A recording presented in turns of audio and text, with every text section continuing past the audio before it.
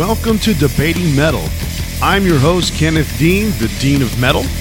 Along with my co-host, Chris Kaye, we discuss and dissect the songs, albums, and bands of the music we are most passionate about, heavy metal. So sit back, relax, turn it up to 11, and let the debate begin.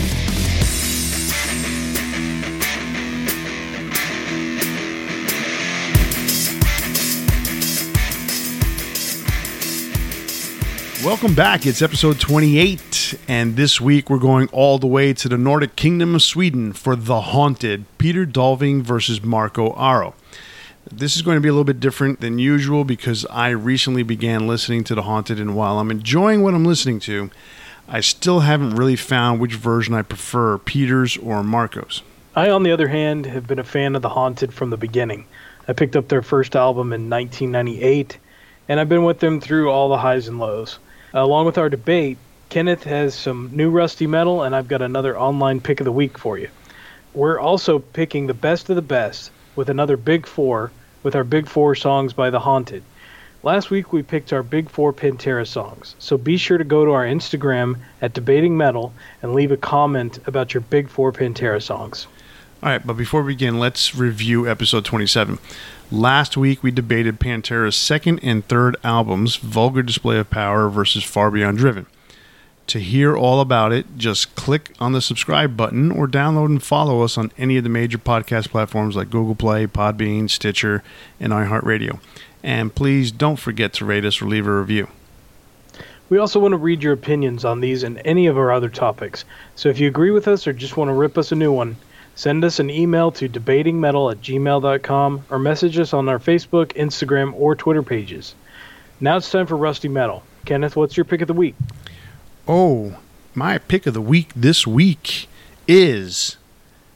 Ready? Drum roll. Hearing Aid by Hearing Aid. I told you inspired it. Yeah, well, I listened to it because you made some comment about it because Don Dokken mentioned it. Oh, yeah, that's right. We were reading Blabbermouth and Don Dokken mentioned something about it. Mm-hmm. I would wonder where he pulled that one out of. Anyway. I don't know where he pulls most of the things he says lately out of. So. I'm pretty sure it's an orifice on the body. All right. Hearing Aid, the album Hearing Aid, was released in 1986 on Mercury Polygram Records. So on May 20th and 21st, 1985, 40 artists from the hard rock community gathered at A&M Record Studios to participate in the making of the record called Stars as part of a very special project known as Hearing Aid. The Stars single, coupled with the full-length album, a video documentary on the making of the record, and other ancillary products, raised money for famine relief efforts in Africa and all around the world. Some of the artists included Ronnie James Dio, who spearheaded the project, his Dio bandmates Vivian Campbell, Jimmy Bain, Vinny Appice, and Claude Schnell. And it also included artists such as Rob Halford, Kevin DuBrow, Frankie Banali, Carlos Cavasso, Vince Neil, Mick Mars, Dave Murray, Adrian Smith, Neil Sean, Brad Gillis, Jeff Tate, Blackie Lawless, Chris Holmes, Eddie Ojeda. And I say Eddie Ojeda because that's the way Dee Snider pronounces it, but it really should be Eddie Ojeda. Don Dokken, George Lynch, Mick Brown, Paul Shortino, Dave Minichetti, Rudy Sarzo, Tommy Aldridge, Craig Goldie, Yngwie Malmsteen, and many more, including the two dudes from Spinal Tap. Or was it three? It was only two of them. It was Michael McKean and Harry Shearer. Nigel Tufnell was not there. So anyway, you can see the video and documentary on YouTube, but the record's been out of print for some time. So if you want to look for it, you probably can find it on eBay or something like that. Now, the album itself has a bunch of tracks that were donated by the bands. I mean, the Jimi Hendrix Estate donated a song for the album. Kiss donated a song from the album. I think Motorhead and Rush also donated a track to the album. So it's pretty cool. I mean, it's a cool little mixture, various artists and stuff like that. The song Stars, while long because of all the guitar solos and the vocals that have to be recorded, it's a pretty cool song. It's not a bad tune, written by Ronnie James Dio and I believe Vivian Campbell and Jimmy Bain. So it's pretty neat. Check it out if you can. Watch the video. I know you had mentioned you watched it because of Dokken. It got me inspired to watch it today. It's a pretty cool tune. So it's one of these things where you're never going to see that again with all these guys. A lot of names might not be recognizable, but at that time in 1986, they were pretty popular. So check it out when you can. Yeah, I mean, it has a fair amount of cheese to it, but in a good way. I enjoyed it. I thought it was a fun song. It was nice to see all those guys together. I mean, there's people that were not really necessarily featured in it that still sang background vocals, and it was cool to see all those guys together. So, yeah, check it out. So, what's your online pick of the week this week?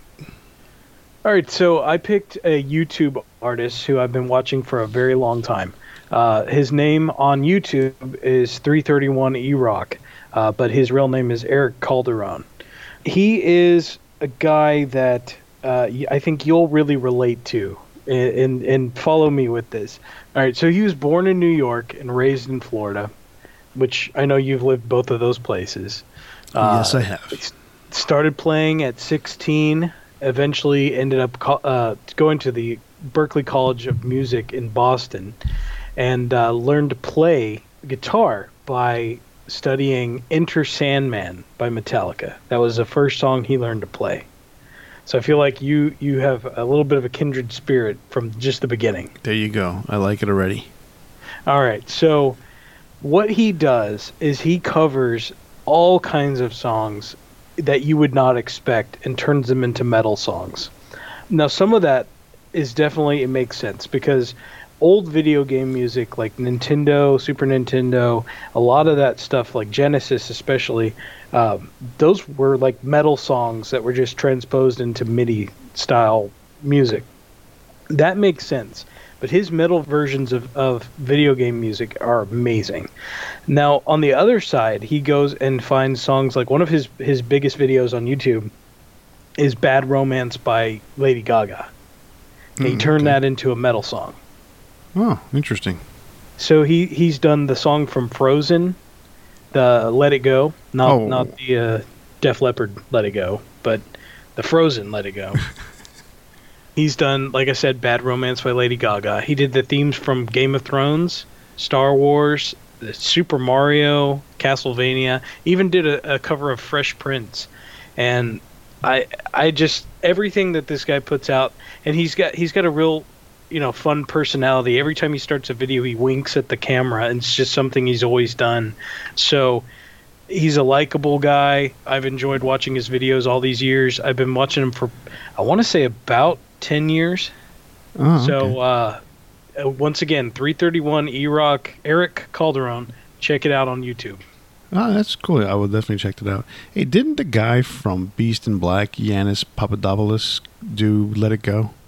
Yes, he did. He did a cover of Let It Go, and it's fantastic. Yeah, it's pretty but wild. His is a vocal version. Right. Oh, that's right. This is a metal guitar version. That must be interesting, too.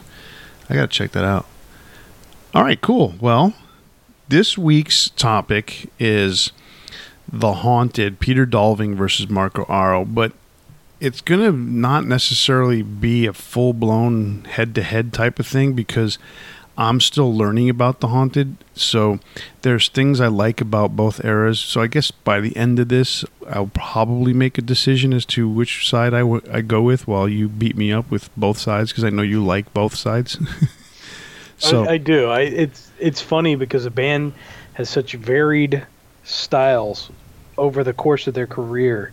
They have two very distinct, different singers, and some really out there albums, and they've got some that you would think like fit with the Gothenburg kind of sound. So I mean they've had a really varied career, and I've stuck with them the whole time.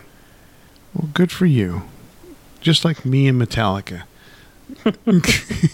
No, I mean seriously. I mean it's when you have a band that's as eclectic as they are in terms of what they've done, they lose fans along the way. I mean, there's no doubt that they lost fans when they and Peter Dolving went into their little alt metal stage. There's no doubt. But I bet you anything, just like Metallica lost fans after Kill 'Em All, that when Peter Dolving left after the first album, they lost fans. it's just one of those things. Oh, well, if Peter's not singing, I'm not listening. It's just sort of like Paul Di'Anno and Iron Maiden. Oh, yeah, for sure. So that's the stupidity behind it. So, since you're an expert on The Haunted, or better than me, why don't you go ahead and give a little background on how they started? Because I do know that they are a band that started from the ashes of the demise of At the Gates. So you can go into detail about that and a little bit about the beginning of their career. All right. So, as you said, they kind of came out of the ashes of At the Gates. At the Gates was a huge band that started the Gothenburg sound. They released, I believe it was 4 albums before they broke up and 1 EP. The 2 members that came over from At the Gates were Anders and Jonas Björler. So they were looking for a new project. They met up with Jensen, who came over from The Witcher. They were trying to do something new and different. They had Adrian Erlandson, who he's played with Cradle of Filth. I think a lot of people would know him from that band, Paradise Lost, and of course, he actually plays with At the Gates now.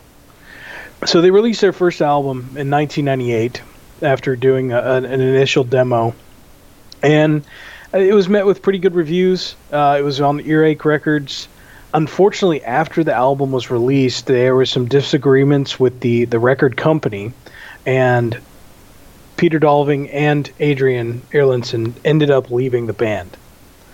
So they had only released 1 album, and there was already huge upheaval with the band. Yeah, that's major. I mean, drummers typically are not a major issue, but from what I gathered, I noticed there was a slight difference in style of drumming. For sure. Yeah. The guy that followed him up, Perham Jensen, has a very different sound, and it makes for a large change in their sound for sure. And not just the drumming, but it changes everything from the first album to the second album. Right, because there's also songwriting that goes into it, and he actually is an active songwriter with the band. Right. You're talking about Per? Isn't he? Yeah, not really. No? I thought he was. Well, I mean... Well, so this is what I know about the way that they wrote music, because I watched a small documentary that was included with one of the albums. So they would... Anders and Jensen and Jonas would typically write the music, the background music. And when Peter was in the band, he was very involved with the lyrics and a lot of that aspect early on. It changed more when he rejoined the band. He had much more of an influence there. But they would write the music, and then what they would lay down, the tracks that they would first lay down were the drum tracks. So Perham Jensen did have an influence on the sound in that regard, but they would typically start writing music ahead of time, and then kind of, this is where we're going with the song, lay down the tracks. Cool. All right, cool. So, but yeah, I mean, but he's still obviously, the whole change in drummers was definitely affected them. Yeah, there's a chemistry with a band, and when you have, like, say for instance with Kiss, you have that which was the album that had St. John on it. Mark St. John, that was Animalize. Animalize. So the chemistry of Animalize to me was not very strong in comparison to previous versions of the band and what would come after. And you can tell that. You can feel the vibe. And I think both drummers fit with the band in this instance. They really did. I feel like every version of the band has a strong chemistry, but it is very different. It's very obvious that there's a change in the chemistry. Mm-hmm. Yeah. So, for me, if I'm going to listen to this, I want to try and listen to this in order to kind of grasp the way that they progressed. I don't typically do that, but I know that you do, so I wanted to try and follow that, because in this particular instance, I kind of had to, because we were trying to make a comparison, and then to find out that from one album to the next, first to second album, that they changed vocalists and drummers, it was kind of like, okay, definitely have to go in this order, because then they went back to the older vocalist and then they went back to the newer vocalist. So it's kind of weird. The first album, The Haunted, to me, all right, so that's got Peter Dolving on vocals. My opinion of that album is that it's got a very punk style to it. Drumming wise, singing wise, riffing wise, everything. There's a punkness to it. You know, still obviously they're from Sweden, from Gothenburg, so they're still playing some version of melodic death metal, but it's more punk to me, in my opinion. Well, and it's also thrash. I mean, there's definitely thrash elements in the music. In the first album, I don't get as much thrash as I do when you go to The Haunted Made Me Do It.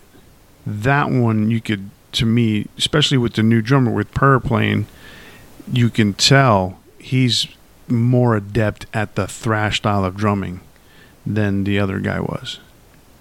Well, like songs like Three Times is very thrashy to me. It is. But I'm looking at it as a whole. But there are, like I said, there are elements that are, you know, like I said, punky. There are elements that are thrash, because they are that thing and that kind of band. In essence, thrash came from, you know, the punk underground scene as well. There's a combination of blending in there of that, so that's part of it too.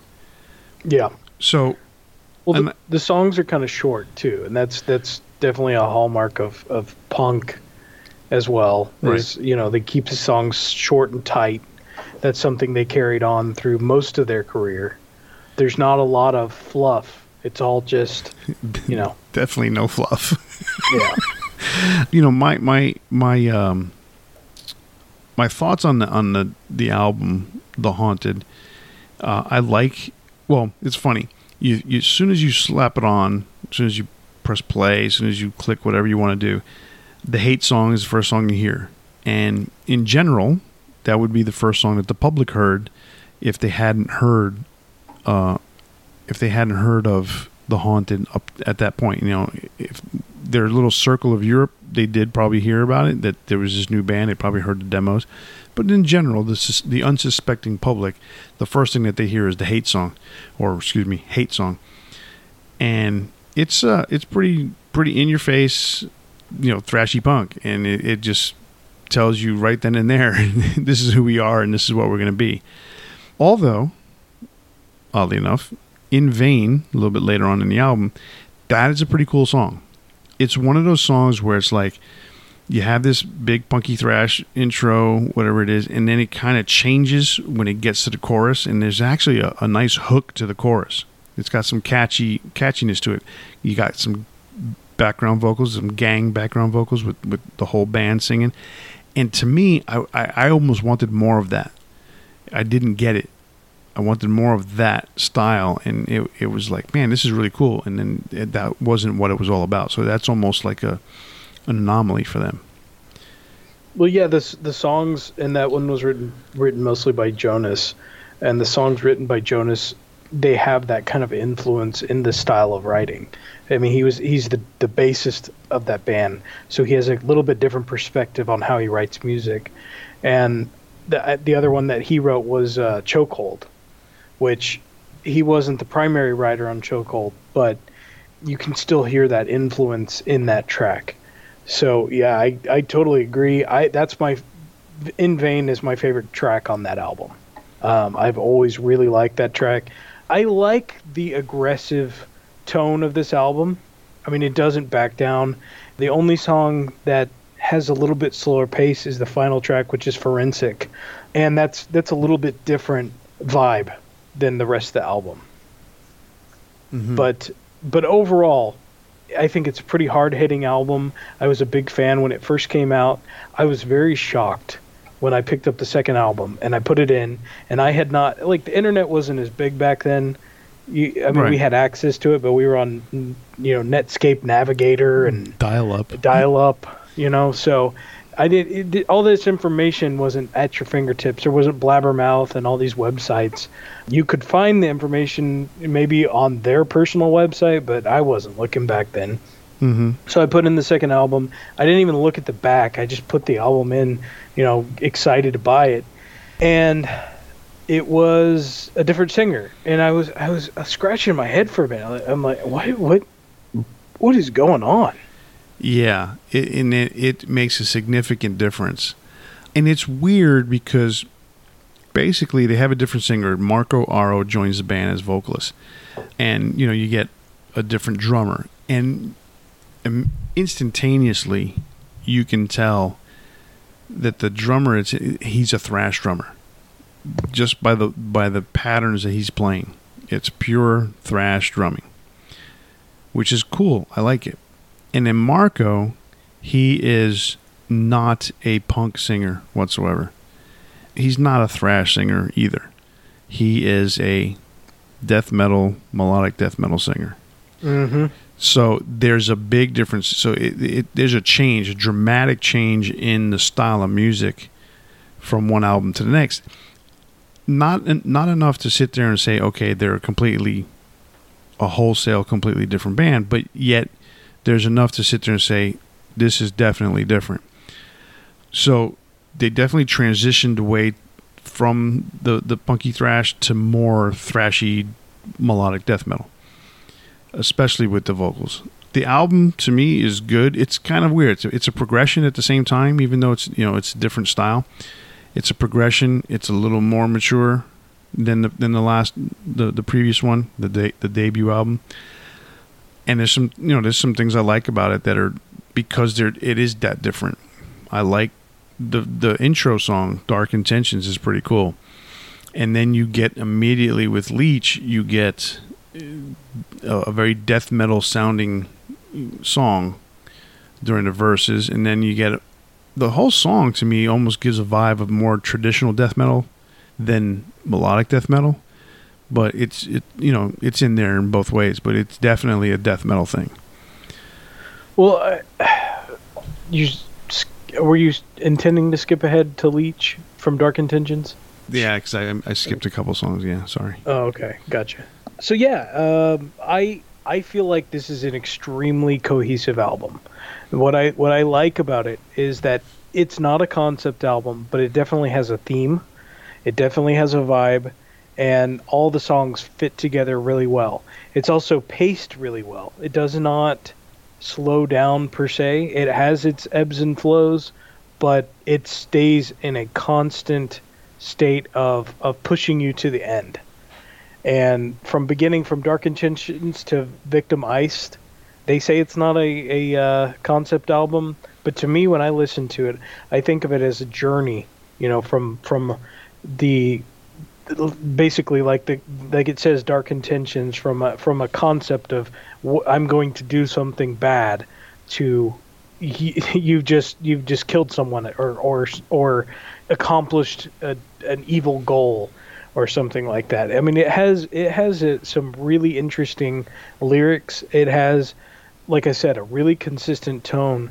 And I just loved this album when it came out, even though I was a big fan of the first one, and I liked Dolving's approach to what he did with The Haunted. When this one came out, this was so heavy in comparison, and it was just there's not a song on the album that I don't like. No, that's good. I mean, the album thematically is all about killing and serial killers and that kind of thing. I mean, they put it on the cover. They put pictures of serial killers on there, and obviously with Dark Intentions, there's a thought process behind that title, and then you go all the way to Victimized. Yes, so thematically, it definitely ties together every song. I like songs like Leech. I like songs like The World Burns. What I like about that song is it's got the main riff and the drumming are really fast and frenetic, but it's rhythmic enough for me that it keeps my attention until it gets to the chorus, where the riff becomes more catchy, and then that's when the song hooks me in right at the chorus. So, and then at about 3/4, maybe 2/3 of the way into the song, they have this little breakdown, and I like that part of the song too. And then towards the end, there's a riff that's very reminiscent to Orion from Metallica. Listen to that song again, and I think you'll see what I'm talking about. And then I also like Under the Surface. Very cool rhythm. Right before the verse, and then it kind of comes in at the end of the verse, or towards the latter part of the verse. That rhythm comes in again, and the chorus is different. It's a totally different style for the Haunted. And so it makes the whole song unique and pretty cool. Yeah, I absolutely love this album. It's one of, if not, well, I wouldn't say it's my favorite. My favorite's coming pretty soon. But it is probably number 2 for me. There you go. It's fair enough. All right, so we're moving on to number 3, which is One Kill Wonder. Little bit different than the previous album, but still the next kind of phase. To me, it feels like the next step, the next logical conclusion from where they started. They're going in a path, and it still makes sense at this point to me. A little bit darker in tone overall. It's kind of more focused on one concept of a little bit more graphic vocals, I guess, or lyrics. You're following a killer that is trying to be mainstream and not necessarily making that happen. The title's kind of tongue-in-cheek in that way. Mm-hmm. I remember picking this album up, and the thing, because it's got a picture of a what appears to be a dead body wrapped in a sheet. And I remember picking this up and being like, you know what? There's no way I can let my mom see this album cover. I mean, this was 2003, so I was still in high school. Oof. Make me feel old, why don't you? Yeah. I listened to it today, another Marco Aro album, and the thing I got the most out of it, there's a lot on this album that reminds me of Slayer and Rain and Blood. A ton of stuff on this album reminds me of that. I can totally agree with that. Especially God Puppet. And what's funny, I don't think it's derivative, but it's definitely influenced by. Right. I mean, so the way I looked at it is, there's a lot of things that remind, because when you think about how different Rain and Blood is from Hell Awaits and the progression, and I mean, Hell Awaits, there's speed to it, but nothing like Rain and Blood. Okay, and Rain and Blood is about as fast as Slayer can play, and then they come back after that, and they come out with South of Heaven, and they slow things down. Mm-hmm. So Rain and Blood stands out by itself because it's so fast. And then the style of Lombardo's drumming makes that very unique. So there's a lot of that to me in One Kill Wonder. And what's funny is, even though it's not the same style of music, the song God Puppet is a melodic death metal song sung by Slayer. That's the way it sounds to me in my head. I can see that. Yeah, I can definitely see that. And then the one thing you're not going to like about what I'm going to say and criticize here, or not necessarily criticize, but critique, DOA. So you like that song, right? I like DOA. Okay. My interpretation of that song, what I hear when I hear that song, there's a metalcore thing in that song, in which I'm surprised you like it, because there is. But what keeps it from being a full-blown metalcore song is the drumming doesn't go along with your typical metalcore. The guitar work, to me, does, but the drumming keeps it from being a metalcore song. That's the biggest difference, right? And that's probably why I like it. And I've made the same observation, because there are similarities to metalcore. It's better than metalcore, first of all. Yeah, because I know you don't like metalcore. I don't, but it has. See, they're not exactly matching. There are the beat. There is the part with the da da dun dun dun dun, right. But after that, they change a lot of what's going on, and his drumming is what sets it apart. Right, because exactly. He's still being very unique to what everyone else is playing rhythmically. Right, his drums are not Rhythmic. going along with the guitar patterns. Yeah. So I do really like that song, and it's just very heavy. It has a lot of attack. It might be my favorite album. I mean, my favorite song on that album, but I like most of the tracks on here. There's a couple that kind of they're there, and I don't skip them, but at the same time, I don't feel like it's as good of an album as Made Me Do It. But it's also one of those that I can listen to the whole thing and not skip a track. There you go. That's cool. So then comes some more upheaval. They come out with Revolver. And they specifically spell it, or not spell it, but they specifically print it in a way where the two R's are lowercase and the rest of the word, evolve, is in capital letters. And part of the reason why they did that was because Peter Dolving returned to vocals. And it shows. Again, just like it showed when Marco joined the band and there was a complete change in vocal styles, we're now going back to the original first album style of vocals. But the band themselves have already matured past that. So there's that. So you have to combine this punky thrash style of vocals with the more mature style of songwriting that the band has come up with to this point. And to me, from everything I've heard, I would put this to me, in my opinion, as their best album. I 100% agree. It's my favorite album by The Haunted, which surprised me at the time because I had gotten used to Marco's vocals with the band, and I really liked how heavy everything was. But when this came out, there was experimentation, and to me, everything was successful. And I think most reviewers agreed. There's some clean singing, but it makes sense with everything that's going on. But there's so much more experimentation with the concepts, like Abysmal. Abysmal starts with a very light tone.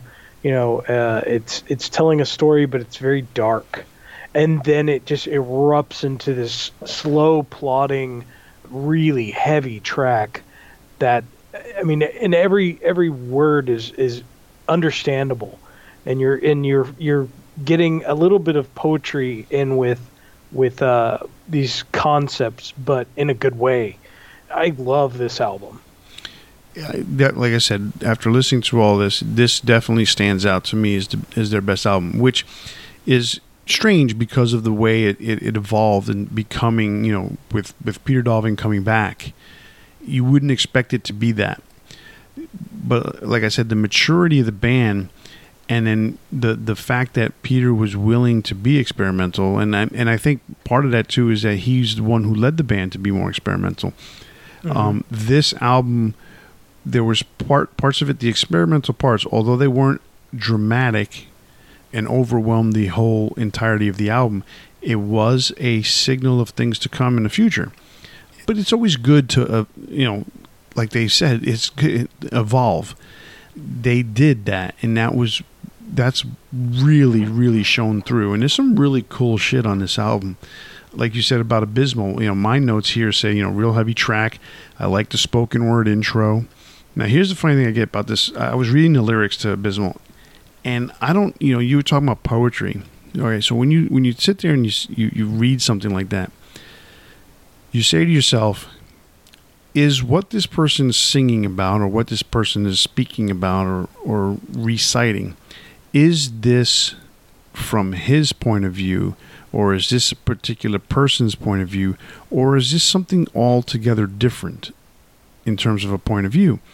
And I look at it and I say, you know what? This is not from the point of view, or in my opinion, and everybody's opinion is different, and everything affects people differently.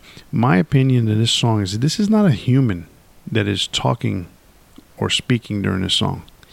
The thought process, to me, is some sort of animal or insect or bug. It's really weird to think that. I mean, the first thing I thought of was worms. but then there's something in it that kind of gives it away to me that it might be more of an animal. It's very strange. I mean, it's about something being buried.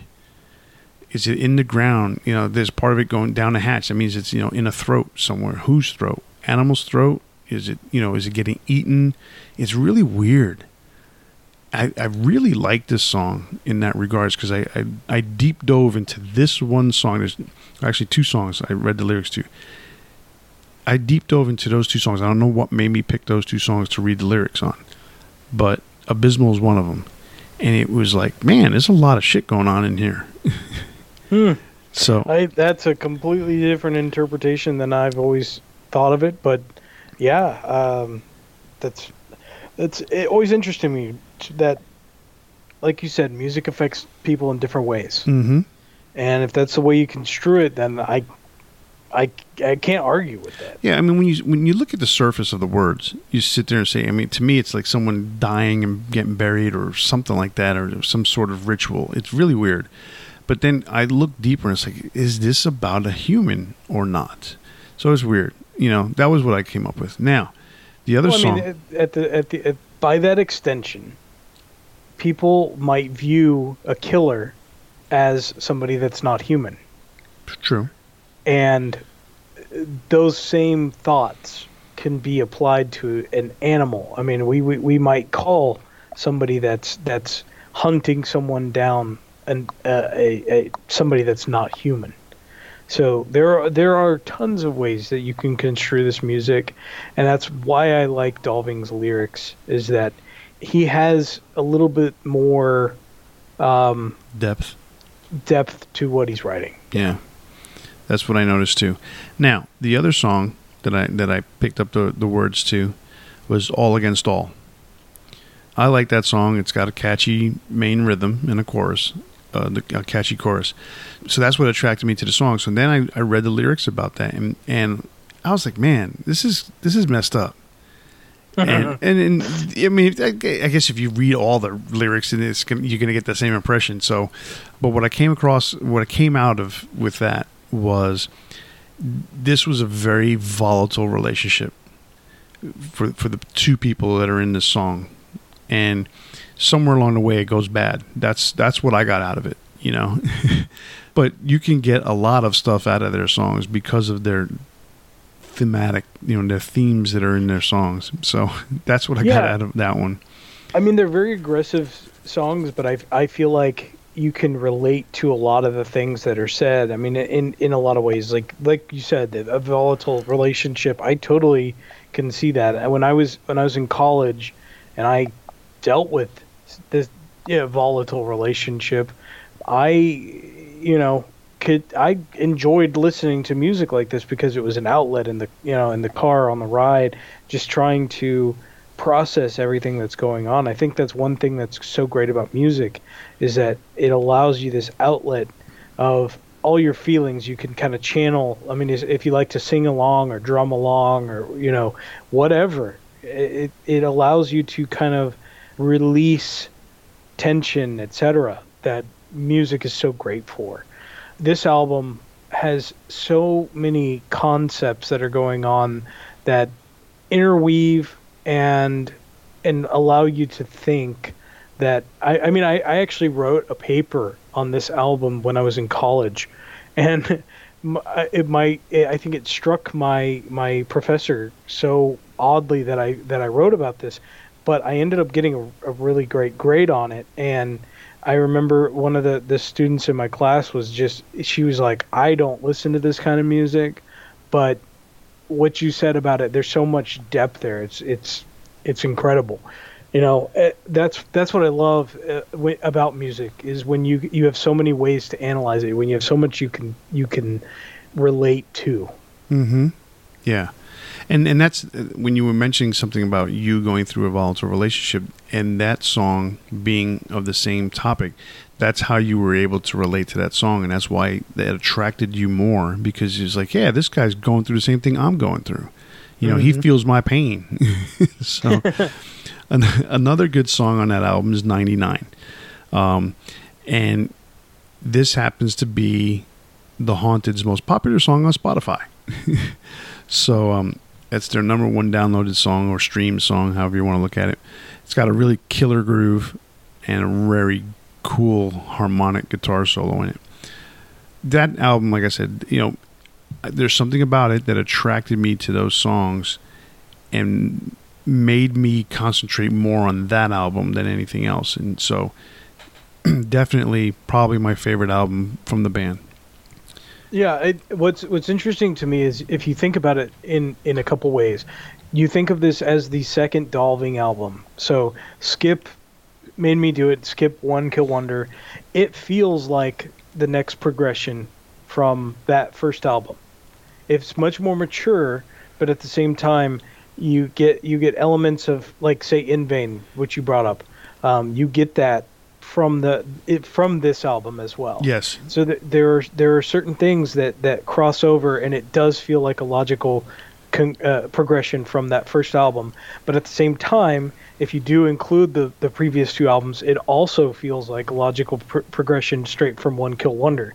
So it hits all the points in so many facets. I get why, if you're only into the death metal growls, you might not enjoy this album, but I really like what Dolving brings to the band. Oh yeah, he brings the more melodic side to things, the hooks, the choruses, the catchiness. He's bringing that with him vocally, and it's kind of inspiring his bandmates to write that kind of music and to write those kinds of choruses to basically hook you in. And so, yeah, it was definitely a step up. So from there, from after Revolver, the band goes into Deadeye a couple years later.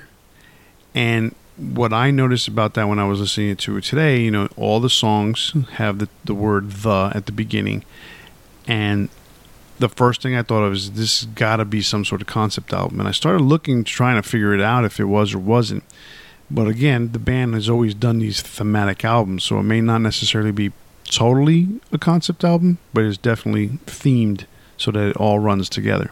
It has to. I think that's probably more accurate. It's very themed, and Dolving did all of the lyrics on this album.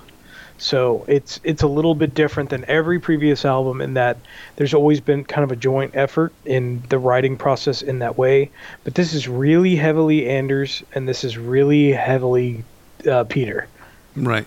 So what I get from this album is, to me, it comes across as a concept album. There is a ton of experimentation on this album. Mm-hmm. There is an enormous amount of straying away from the core, if you want to put it that way. And so it's not your typical The Haunted album. And well, neither Jensen had any songwriting credits on this album.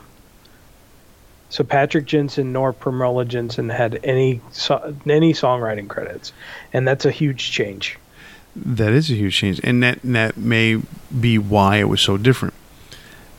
I mean, not may. It is definitely the reason why this is so different. It's hard to really say, grasp what the deal is with this album because of all the experimentation. But you and I were having this conversation today. This is the 5th album by the band, right? And they totally decided, we've gotten to this point. We just released what probably would be considered our best album. Let's expand the horizon some more. And I think they just went a little bit too far down the mountain on the other side for most of the band's core base to really accept. And for some bands it works, some bands it doesn't. I think for them, it didn't kill them, obviously, because they're still around today. So it wasn't one of these things which a complete turn off, because it probably gathered them a bunch of new fans, because the music wasn't horrible, but it was so different that it was just like, wait a second, if I'm a core fan, do I like this or do not like it? There's some, like I said, there's some people that stopped listening to The Haunted after Peter Dolving left the first time. Yeah, and I don't think this is a bad album. I listened to it a lot back then. There are certain songs, like I really like The Flood, I really like The Fallout. There's a lot of elements in here that I really enjoy. It's a cohesive album for sure. It's just it's very different than the last few albums, and especially after Revolver. But it makes sense to me in that Revolver was experimental from the previous two albums. So it made sense to me when this came out, and I enjoyed it a lot. I told you earlier that I actually used in a school animation, I used one of the tracks.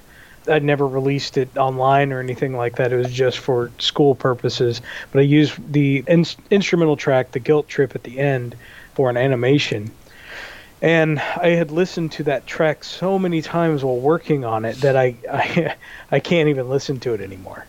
But overall, I mean, I enjoyed it enough that I used it for a school animation. Yeah, I mean, I didn't mean to put the album down because, like I said, it wasn't a terrible album. But it was such a departure. But as I said earlier when we were talking about Revolver, there was hints that something like this was coming. Mm-hmm. And they went full bore. They went for it. And this is what I wrote down. In the end, it's an experimental album that seemed to cause a lot of backlash among the core fan base. Much in the vein of Metallica. If you think about, this was their fifth album, right? What was Metallica's fifth album? The Black Album.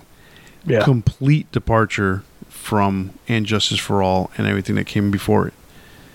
You know, they had reached the pinnacle of thrash with And Justice for All ending with the song Dyer's Eve. Then they did a complete 180 and they said, we're now going to groove more. Enter Sandman, Sabbath True, you know, Wherever I May Roam. So this is not necessarily the Haunted's Black Album by any means. It didn't lead them to bigger and greater things and made them the best, you know, European death metal band. But it did open up the channels for more people to see them in a different light. That's for sure. That's what I get out of that. I mean, let's just be honest. It's not their best album. But to me, it's the same kind of thing as I've spoken about with Nostradamus. The band reaches a point sometimes where they just need to do something different. And I don't really know why Jensen wasn't really involved with the songwriting in this particular album. But when they recorded the next one, which is Verses, which is 2 years later, he was back involved with the songwriting process. And Verses sounds a lot more like Revolver. So it's a return to more aggressive sound. It's less experimental, but it still has some experimental elements like Revolver did, but it's not so over the top in that way. Right. I'm going to be honest, I didn't listen to this album. I don't know how it was that I missed it. I guess I was trying to... You said you listened to Moronic Colossus and... Yeah, you know what? I did. That's right. About a week ago when we first started talking about this, I did listen to it early on, but I forgot because I didn't get a chance to write this stuff down. I did listen to Moronic Colossus. I remember us talking about that. All right, so like I said, Versus is more of a return to what they were doing before. I like this album a lot. I don't think it's by any means their best or, you know, a true follow-up to Revolver, but at the same time, it's got some really great tracks like Moronic Colossus, Little Cage, Trenches. I like Fault Line a lot too. I mean, it's pretty good overall. I can listen to the whole album the full way through and not skip a track again. That's something I couldn't necessarily say for the Deadeye. But this one, to me, it doesn't stand out as a great album, but it's a good album. Yeah, I mean, from what I remember, it was definitely, you know, more along the lines of stuff, the faster stuff in Revolver than it was on the Deadeye. Mm-hmm. Now, one thing that was cool that I was able to get my hands on was the Japanese version of the album, and which is kind of what I ended up doing a lot of times with these European releases. I would seek out the Japanese release because there was always bonus tracks. On the Japanese release, they actually released 5 bonus tracks, and there was even more that you could get through iTunes. I mean, there was a ton of songs here. I mean, not all the bonus tracks are great. They're good, but just having that much more extra content was really cool. I like this album a lot. I think it's one that gets overlooked because it's between two of their weakest albums. And I want to say this one was followed up by the live album Roadkill. And Roadkill to me was fantastic. It was a compilation of everything they had done. There was tracks from the Marco years, there was tracks from the Dolving years, but it was Peter singing those songs. So I really enjoyed that one, but then the next year we go into Unseen. And I'm just curious, what are your thoughts on Unseen? I wish I can unhear it. Basically, this is what I wrote down. Alternative metal album in the vein of Breaking Benjamin or Chevelle. There's a lot of it that sounds like Breaking Benjamin to me. I don't know if this was an influence of trying to get more popular and get on the radio or something like that, or trying to break into America, but it was not pleasant. Well, let me put it this way: it wasn't bad when you compare it to an alternative metal album, but it's not The Haunted. That's the problem. Well, let me actually make a comment based on what you just said. So, I listened to this for the first time since probably the year that this came out today. And I listened to this album twice today. And I really thought about it objectively. And I was thinking, you know what? This is not a bad album. It's really not a bad album. But it is not a Haunted album. Right. That's exactly what I just said. Yeah, it's not. I mean, I could get into a few of the tracks. Like, I listened to The Skull, and I actually enjoyed that one. But I was thinking of it like, this should have been a side project. This should have been something else than what it was. And this was the end of Peter's time with the band. And when he went on to do his following projects, like I Am Fire, there's some similarities to this, and I cannot get into this stuff, which disappoints me because I've always liked his vocals. I just have not been able to get into any of his side projects. But I can see that he was wanting to branch out and do something different than what The Haunted was doing, and I can respect that, and I understand that sometimes those changes need to happen. So this album, again, like I said, it's not a bad album. If you like Tool, if you like what you said, Breaking Benjamin, there's similarities to those bands.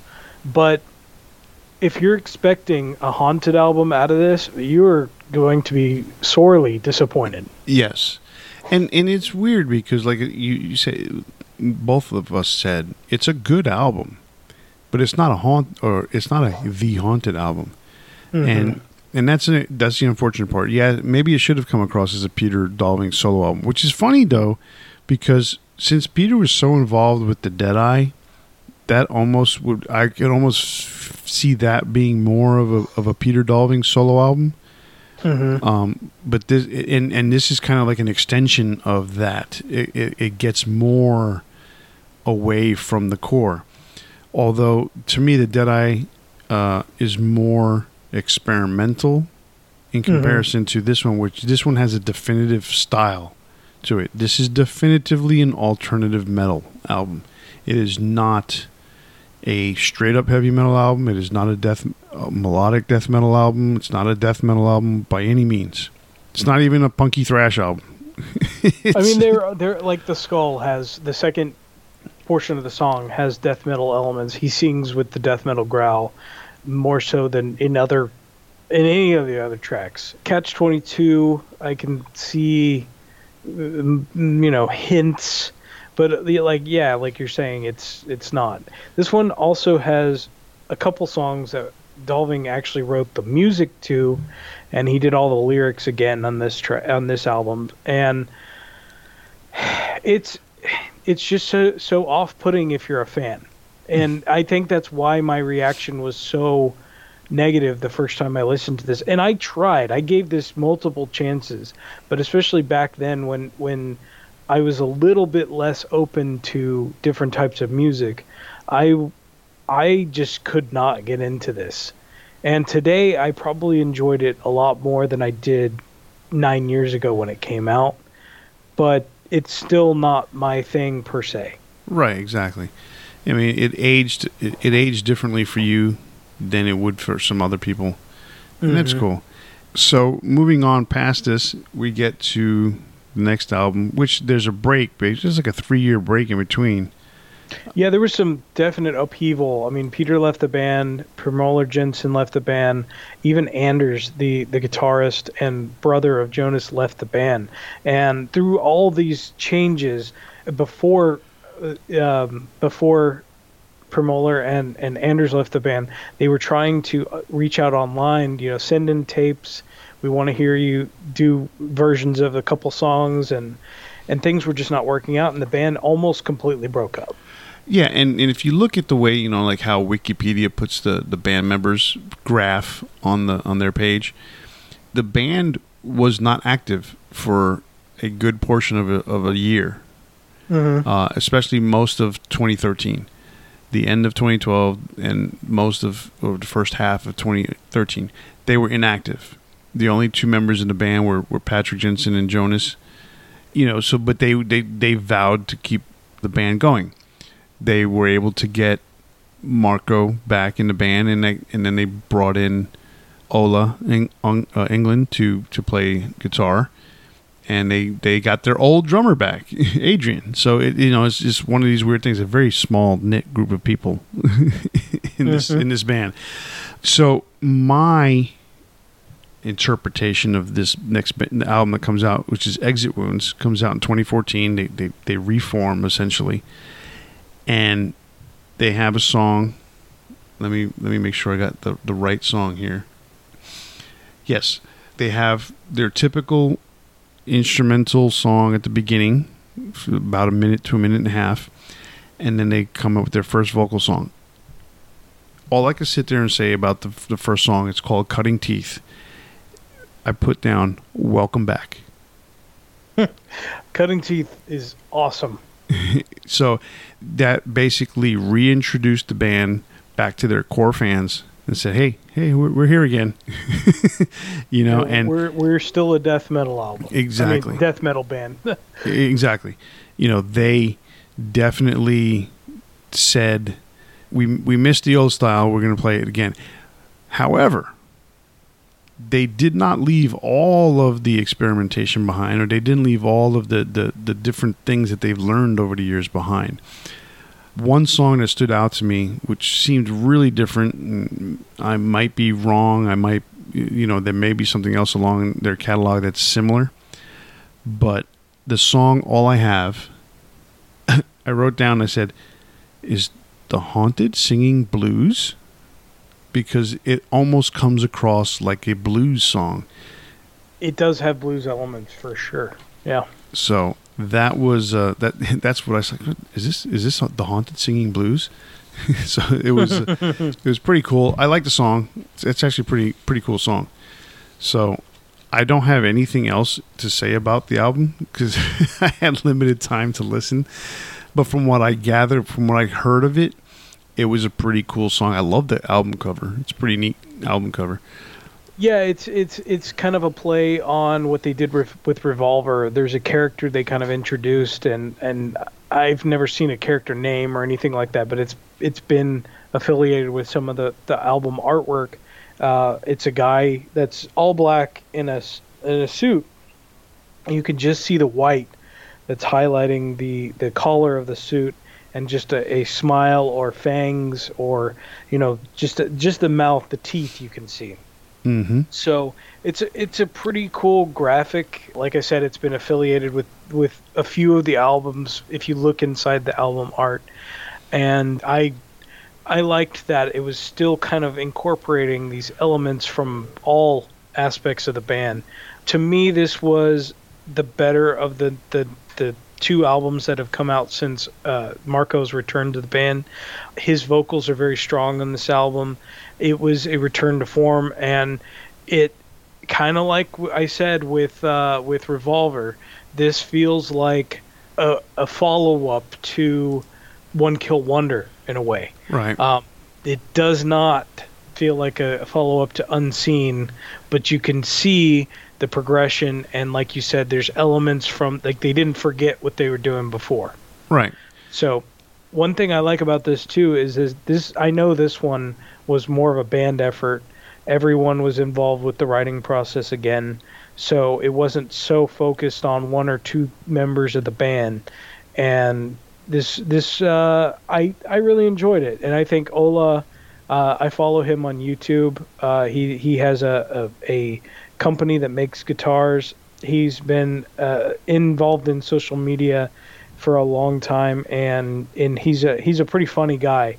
I think his contribution to what he does with the band has been pretty great. He has a lot of chemistry with Jensen and the way they play music, so it was a nice kind of injection of the not youth, but not in the same way that happened to Judas Priest, but a new perspective, I guess. Right. So I enjoyed this one. Strength in Numbers is the newest album. It came out in 2017. I just don't find much here that I really like. It's a lot like a lot of other bands that when they've gotten to this far into their career, they're just kind of releasing music that there are some good elements and it's just not very memorable. I've probably not given this a huge amount of chances. I listened to it back when it first came out a few times. I listened to it leading up to us doing this episode, and again, it's not a bad album. It's not a good album. It's just kind of right there in the middle. It's there, and that's the same thing I was going to say. You know, I listened to a little bit of it today, and there was nothing that stood out to me to say, this is cool. It wasn't bad, like you said. It wasn't great. So it was what I guess I mentioned it to you. It was like a generic The Haunted album. Mm-hmm. Yeah. So in review of all this, as I mentioned, Revolver is probably my favorite of all the stuff that I've heard. And that's a Peter Dolving record. If I'm going to listen to, if I'm going to sit there and say, let me pick out a Marco Aro album, I would almost have to say that Exit Wounds would be the one I would want to listen to. Really? Yeah, I mean, I've got, you've got The Haunted Made Me Do It, which is good, but I think because of the progression and the maturity that came with the band, the Exit Wounds album, to me, there's a little bit more dynamics to it that I like better. I can see that. I mean, my perspective is a bit different because I've been following them since the beginning, right? And I have that attachment to them from the early days. So yeah, if I'm going to pick a Peter album, definitely Revolver. I mean, that's my favorite of theirs, period. And then if I'm going to pick a Marco Aro album, it's got to be Made Me Do It. I love that album inside out. I've listened to it so many times. I probably wore the CD out. The laser was shooting through the CD. So, I will have to say this. What I like about Marco as a vocalist is that despite the fact that he's singing death metal or in a death metal growl, he's understandable. I appreciate that as someone listening to it. I want to be able to understand the words without having to read the lyrics. Now, if I want to learn the lyrics, I got to read them. But just to be able to understand it without having to have it written in front of me, I like that part of it. And so that's a pretty cool thing because not everybody who distorts their vocals are easy to understand. And he's pretty simple in that regards. All right, so now that we've kind of narrowed down which ones we like, which albums we like the best, etc., well, why don't we talk about our big four songs? Now, what I'm really interested in about here is that I've been a fan of them for so long. I'm really interested to hear what your big four are. So why don't you start off? Okay, I'll do that. So my number 4, and this is going to be a little bit different because it's just a really cool track. I'm picking the instrumental Dark Intentions as my number 4. I really like that track. Like I said, at the beginning, it is very Slayer-esque to me, but at the same time, there's a little bit of Testament in there, so I really enjoyed that minute and a half with that song. So it is a strange big four, but if it's something that I'm going to listen to, I'll probably put it in my playlist just to have it come in and play. You know what's funny is they actually went on, when that album was out, they went on tour with Testament. Oh, yeah, you know, I read that today, so I did see that. So yeah, that is funny. I love that track. I remember when I was in high school, I was very into Metallica and Megadeth and bands like that, and I showed this album to a friend of mine, and he heard that track, and he was like, "Oh my God, this is amazing!" And then he heard the second track, and he was like, "I don't understand these lyrics," and but he kept listening to that track over and over again, and it actually got him into the band. One thing I noticed about all these albums, these first tracks that they play, they it's almost like they don't belong on the album. To me, there's nothing that ties those first tracks into the rest of the album. I think Dark Intentions flows pretty well into Bury Your Dead. I mean, it sets the tone. But it's not as fast. And then, you know, when Bury Your Dead speeds up, it's just, to me, there's nothing on any of the first songs that are as fast as the rest of the album. But Privation and Faith Inc., I believe that's the one on the second album. It sets the tone for like the dark kind of evil lyrics that are coming up. Like, it's almost like watching a horror movie. Right. Okay, so my number 3 song is 99. I just like the song. It's pretty cool. Awesome groove, harmonic guitar solo, and it's their most popular song. So, but it's only my number 3 song. I have 2 more to go.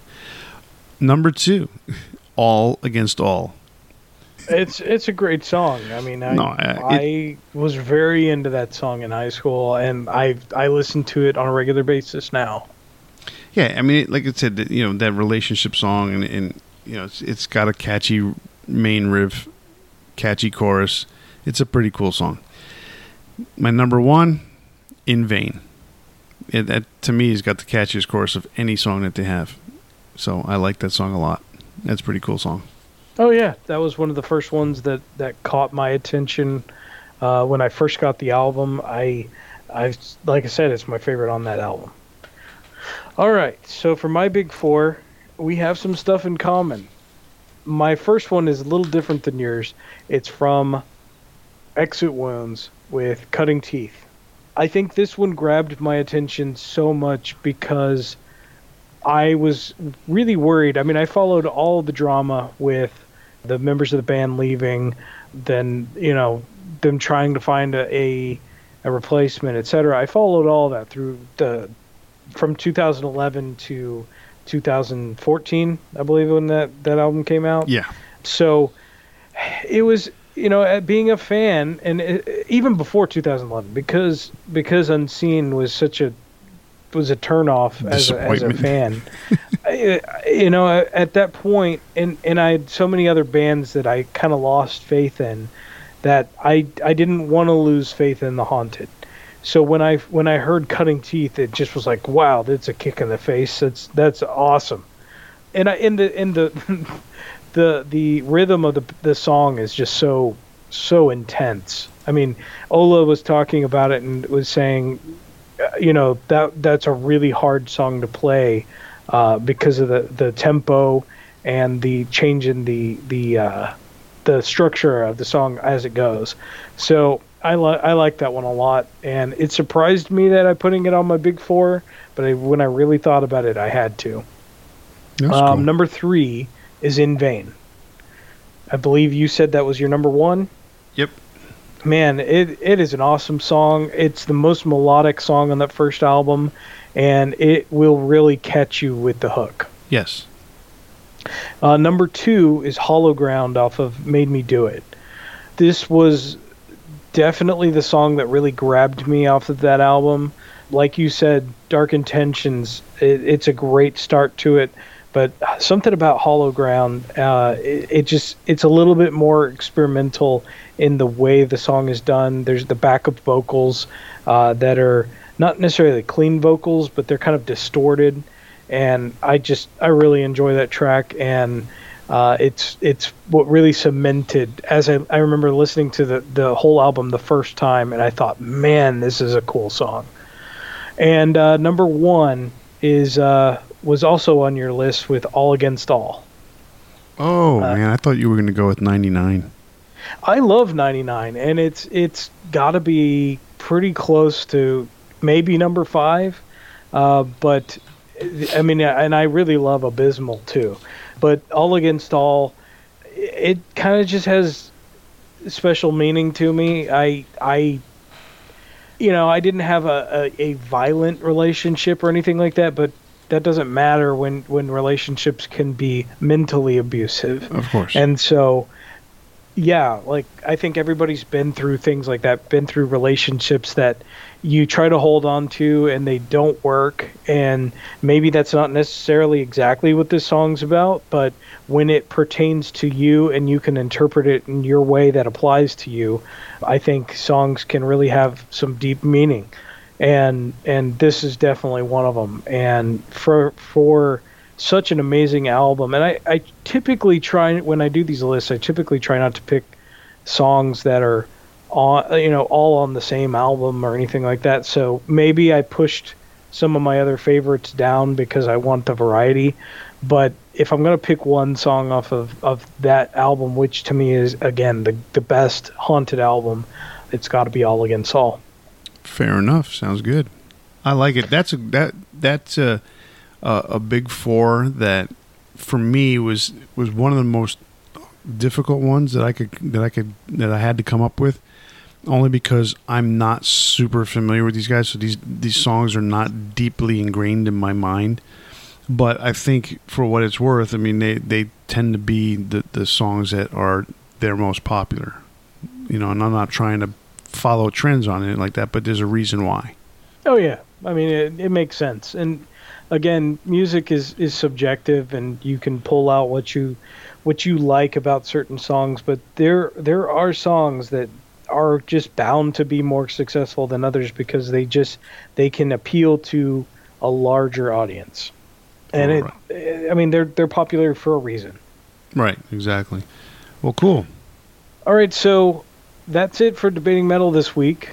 Be sure to tune into episode 29. What we're going to do next week is we're going head-to-head with Motorhead. So I think it's time to address Lemmy because, I mean, he may not be metal per se. He's always kind of called himself a rock band, but we all know Motorhead is metal. He's one of the most metal guys that ever lived, and we're going to talk about Overkill versus Ace of Spades. So we'll also have more Rusty Metal, and I'll have another online pick of the week for you. I'm Chris Kaye, and on behalf of Kenneth Dean, remember, always turn it up to 11. See ya.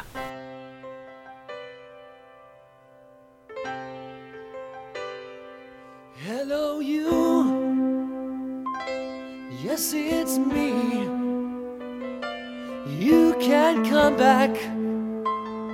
You're flying free. You think you found everything that you need. Fly away, fly away to your new home across the seas. Leave your nest, oh baby, leave the best thing that you've been. Whoa, whoa, whoa. Fly on, Thunderbird high. Fly on, spread your wings to the sky. Fly on, Thunderbird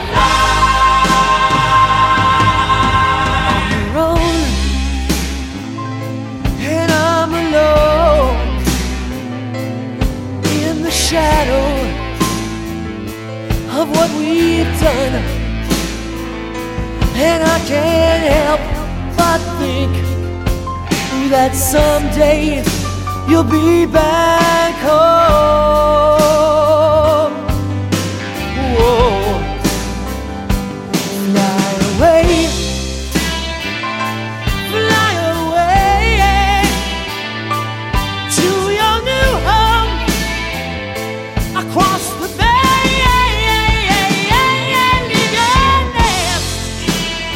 Oh, baby, leave the best thing that you